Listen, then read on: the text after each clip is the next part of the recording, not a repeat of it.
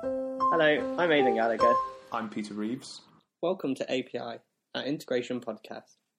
The purpose of this podcast is to set the world to rights on various topics in the world of enterprise integration, and it scratches our collective itches as engineers who just want to rant about enterprise IT over a cup of coffee. Or tea. Hello, Peter. Hello, Aidan. How are you? Yeah, I'm not bad. How are you? I'm pretty good. Yeah, I'm feeling pretty good. You're feeling pretty good. You've had a lovely evening reseeding your grass. Yes. Excellent. And that's not a euphemism. So, depending on where we are in time, we're in the middle of our types of integration little series. We have just talked about RPCs, remote procedure calls, and we have also spoken about file transfer, but today we are going to talk about your favourite. Messaging. Woo! Is it your favourite? It's probably, I don't know. It's a toss-up between that and RPC, I think. Yeah, the way we ended RPC last time, I think we realised that RPC was everyone's favourite. It's just the pinnacle of like integration evolution. RPC. Soon everything will be RPC. Everything. But for now, we still have messaging. Woo! You said a good word earlier. Why is messaging's like always there, but nobody really knows or cares? Yeah.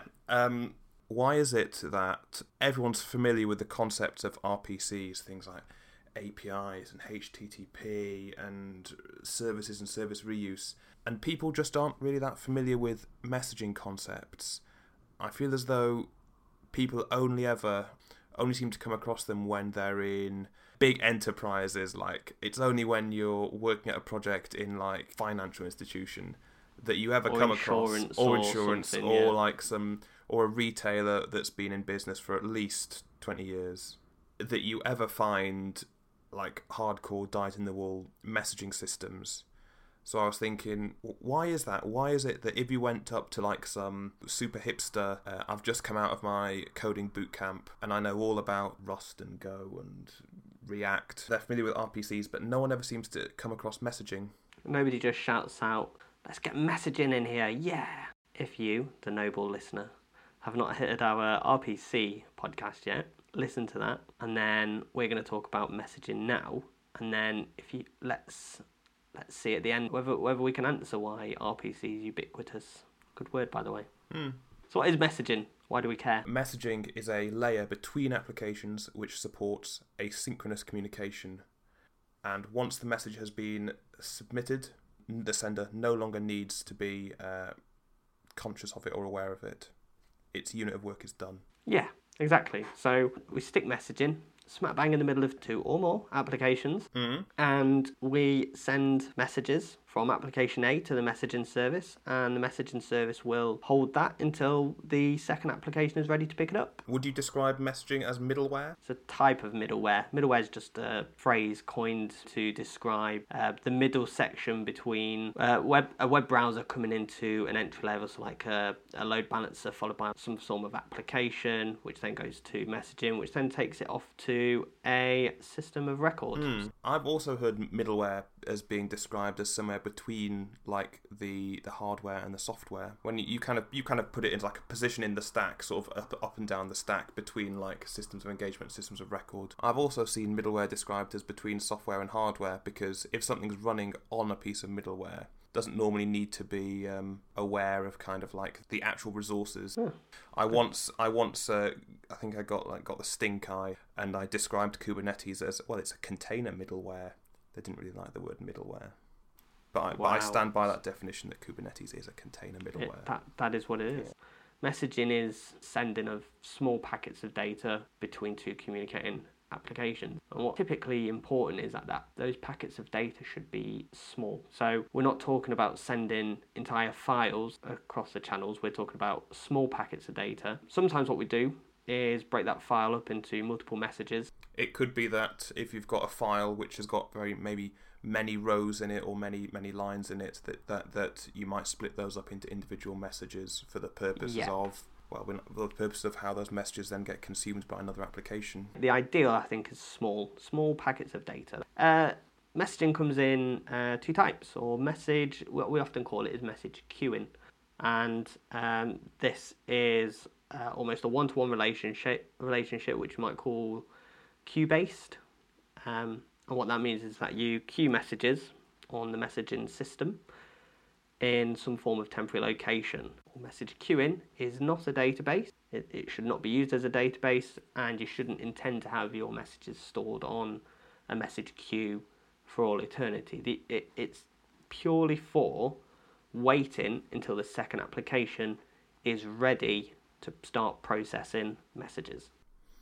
Yes, it's not as though a queue is ever intended to be a message's final resting place. It's only an intermediate step between another application or applications taking that message and then processing it and doing whatever. I feel as though you missed off the punchline of that of the little phrase where you have to say that messages and messaging and message queuing, it is not a database, but you should treat it like one. Yeah, from the point of view of from the point of view of backups and resilience, that kind of thing. Yeah. So message queuing is often very stateful, isn't it? The expectation is that application A has handed it off to the messaging layer because it expects that the messaging layer will be able to keep it and will be able to hand it off to application B when it's ready. So like you say, that's where this it's not a database, but it should be treated like one because of the amount of state that we expect message queues to hold. Yeah. And before we start saying, state is a bad thing, you can also be aware that the existence of this messaging layer means that application A and application B have had their lives made a lot simpler because they no longer really need to care that much about it. They are now both, they are both now can potentially be stateless applications depending on their other functionality. But because they know that they've got like a resilient back end or front end that's managing their input and output, it means that the development of those applications and the management of those applications is now a lot easier. Yeah, that's definitely a benefit. Once the message is confirmed on the message queue system, it gets deleted from application A, and once it goes off the message queue system onto application B, it no longer exists on the messaging systems. That's it. Once it's been sent, it's been sent, and that applies to much like wider things like once and once only principles that are embedded in the message orientated middleware. So, are there what's the other type of messaging system? The other type that would be pub/sub, publish and subscribe. Not pub as in like where you get your pint. No, not sub as in that thing that goes under the water. Or sub as in like a pub for a beer, sub for a Subway. Like a sandwich. Go to the pub, then for a sub. Pub/sub. Okay, great. Stay on topic. So what is pub/sub? Pub/sub is normally where you have... we talked about the relationship of applications and in message queuing it was one-to-one. With publish and subscribe, you're now able to push that message out to many. So it could be that you've got application A publishing a message, but then you've got many applications that subscribe and so will receive that message or that small piece of data. Pub/sub uses something called a topic. My favourite example is football scores. So I use an app called SofaScore, and what that does is that tells me the second goal is scored. Basically, there's a publisher, so the application pushes when a goal is scored. So this is hierarchical. Yes. I feel you need to say that a topic is it's a big data structure. It's a big data structure with many kind of spines, many stems and leaves coming off it. So you'd have English football, and then off that you'd have like Premier League or League One, League Two. Then offshoot from that would be all the different teams. So in the Premier League you might have Liverpool. On the offshoot of that might be specific players like Sadio Mane. And then for that might have goals. At the Liverpool layer have matches. And then within there have a bunch of statistics or information about who scored, who passed, etc., etc. So that means that every time that something happens, you can send a message, publish it to that topic, and anyone who's interested in that topic can subscribe. So anyone who's interested in when Sadio Mane scores can can subscribe to that full topic of Sadio Mane goals. Anyone who's just interested in any goals that happen in the whole of Premier League can just subscribe to English Football Premier League. And what this means is that we can obviously send messages to lots of different subscribers, and it just goes firing off to the relevant people. Yeah. And again, it kind of goes back to sort of keeping that message, that unit of data, as small as possible, because the way that applications will be subscribed, they'll be subscribed so that they only take in the data that is relevant and not more than is necessary. Does PubSub still use queues? I don't know, Aidan. Does PubSub use queues? I think it does on certain pieces of messaging software. Aidan, would you like to talk about event stream processing? So event stream processing uses PubSub functionality to basically broadcast events to a series of different subscribers or people who are subscribing to that event, but they function differently, don't they? I would say that the PubSub pattern is reused, so I would say that it's still the same. It's the same logical sort of architecture. You've got many subscribers that need information. However, when you're talking about event stream processing, you're normally thinking in terms of like event-driven architectures. They're not as kind of you must get every message. It's kind of you'll get the events that you're there for. Whereas I sometimes think of PubSub without any kind of qualifier. It's kind of assumed that you're doing PubSub in a classical messaging topology where you will not all messages are kind of assured and reliable, and you will not lose messages, and it's very important that everyone gets everything. I think it's that event stream processing has like one store of all the messages, and each of them are indexed, and any one person can jump back and can pull that index and see what message was on that index. Whereas in a message queue-based system, the message is replicated for every subscriber to the publisher topic. So it's like if there's 20 subscribers, there'll be 20 copies of that message, all going through this message queue system. So it's like PubSub built on top of message queuing. So there'll be 20 messages, whereas with event stream processing, what actually happens is there's one stream of data and people just hook up and pull from that where they need to with things like offsets, etc. Peter, can I do it? Can I do my history bit? Oh, crikey, you've not done your history bit. You've not done my history bit. You've not done your Tony Robinson from Time Team. So, where did messaging come from? The concept of a queue came from old punch card systems, or at least this is what I've been told. If it's wrong, then my message queue mentors won't hear the end of it.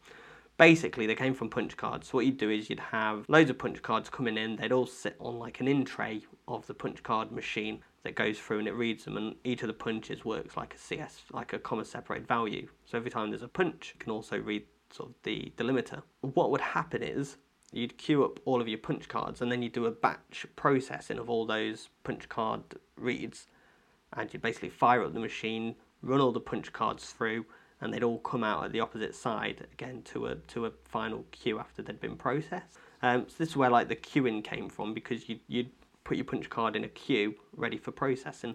And that's also where things like batch processing comes from. A common queuing technique is to drop messages onto a queue over time. And even if the application isn't necessarily too busy to pick up off that queue, it'll wait till a later time, because if it starts processing them, it might take a lot of time.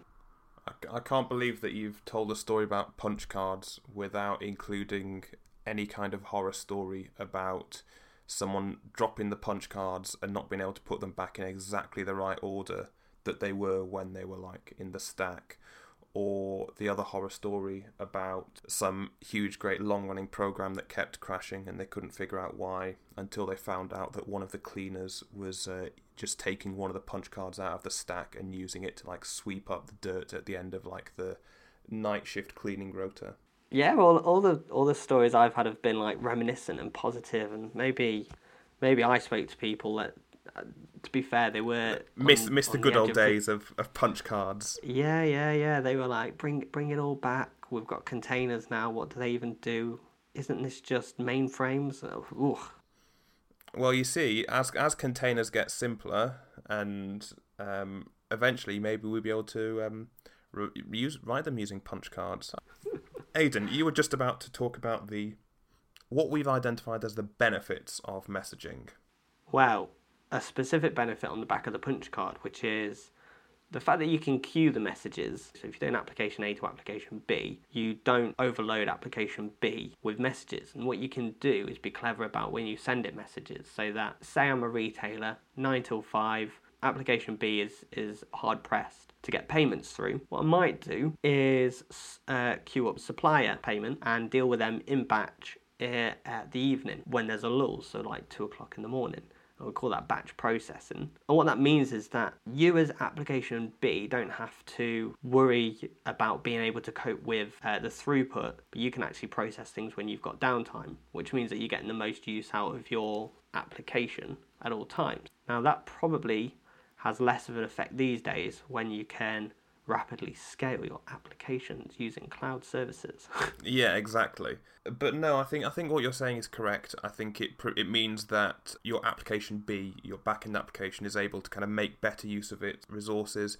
You're also pointing out the subtle benefit that a kind of messaging system allows, in a way, for some sort of traffic shaping, you could describe it as, because the peaks and troughs kind of get averaged out, and so your application B can sort of consume these messages at a steady rate, and yes, not get overwhelmed and be well utilized. Yeah, I think that's a good thing. I think another one is that we often see messaging in like financial sectors. Mm-hmm. And that's just a benefit in itself.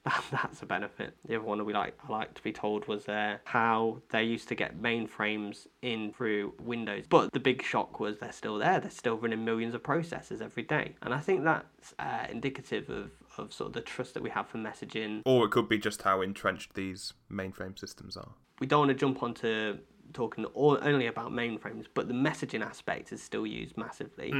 And I think the reason that is because it's seen as a reliable way to assure delivery of messages from application A to application B. So you remove the dependencies for the two applications to have to communicate with each other. And instead, you've got this reliable, not database, but treated like a database middleware. Yes. That can store messages temporarily, ready to send on when the applications are ready for them. So even if application B is down, it's got that message. Yes, each intermediate hop between applications or between services or whatever, your message is safe. So if there's a huge, great, horrendous crash and everything goes to pot, that your message is fine. And if, say, there's a huge, great system failure while a message is in the middle of being processed by one of these applications, well, there's technologies and patterns, things like two-phased commits, that mean that you still won't lose your message that's floating around your estate because of this. And I think this gives people a nice, warm, fuzzy feeling that this is a very safe and a very sort of extensible solution for them to implement. They know they're not going to, because they're not going to lose things, it's very tempting to sort of want to integrate your applications with it. And I think we can't mention these benefits without potentially mentioning the limitation, which is, okay, now I've got this messaging system I need to handle. I need to make sure that it's available. I need to make sure that it's retaining state. I need to make sure that it's replicating data in case of an outage. So you have got the extra administration of that middleware layer. It is a limitation in that you've got to now pay and maintain it. It's big effort, but you've got to think about it in terms of you've got to put effort into maintaining this. But that means you don't have to put effort into individual resiliency and HA and state implementations of all these other little applications that are hanging off the messaging layer. Because otherwise, you'd have to build that into application A and application B and application C, and you'd have to replicate it everywhere. So on an economy of scale, if you've got 100 applications, that would be 100 one-to-one communications that you'd need to build all this into. And obviously not all those applications will be able to do that easily. It might not be out of the box, but I feel like messaging has specifically evolved for that reliability, for that assurance. Think about how people consume cloud services when you're talking about application development. People just want to write their code and do their business functionality. They don't want to be thinking about, let's think about resilience, let's think about state and making sure and think of what happens when it fails.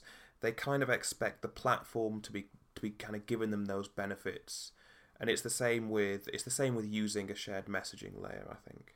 Well, that leads us, I think, back to the question you had earlier, which about why is remote procedure calls so sexy, so flashy light? Yeah, why do people like it? So why do people know it? Why do people want to use it? You don't get let's build messaging into our relatively small application. Woo. And I think that's because messaging normally has a style of state which you have to look after and you have to adhere to. And even in like container platforms, you've got to do something with that state. You've got to look at replica sets, stateful sets. You've got this state which makes everything a bit more complex. You are the reliable, assured part of the entire transaction down to, say, like a system of record maybe. And it just doesn't get hearts bumping. Yeah. Nobody thanks you if it goes right. It's like, yes, we expect a messaging system to do that. And when it goes wrong, you know it's gone wrong. Whereas RPCs and APIs, it's like, I want to get the location of all the stores for this retailer. If that goes wrong on your browser or on your phone, you just refresh. It doesn't matter. But if it goes wrong when you send a payment on messaging,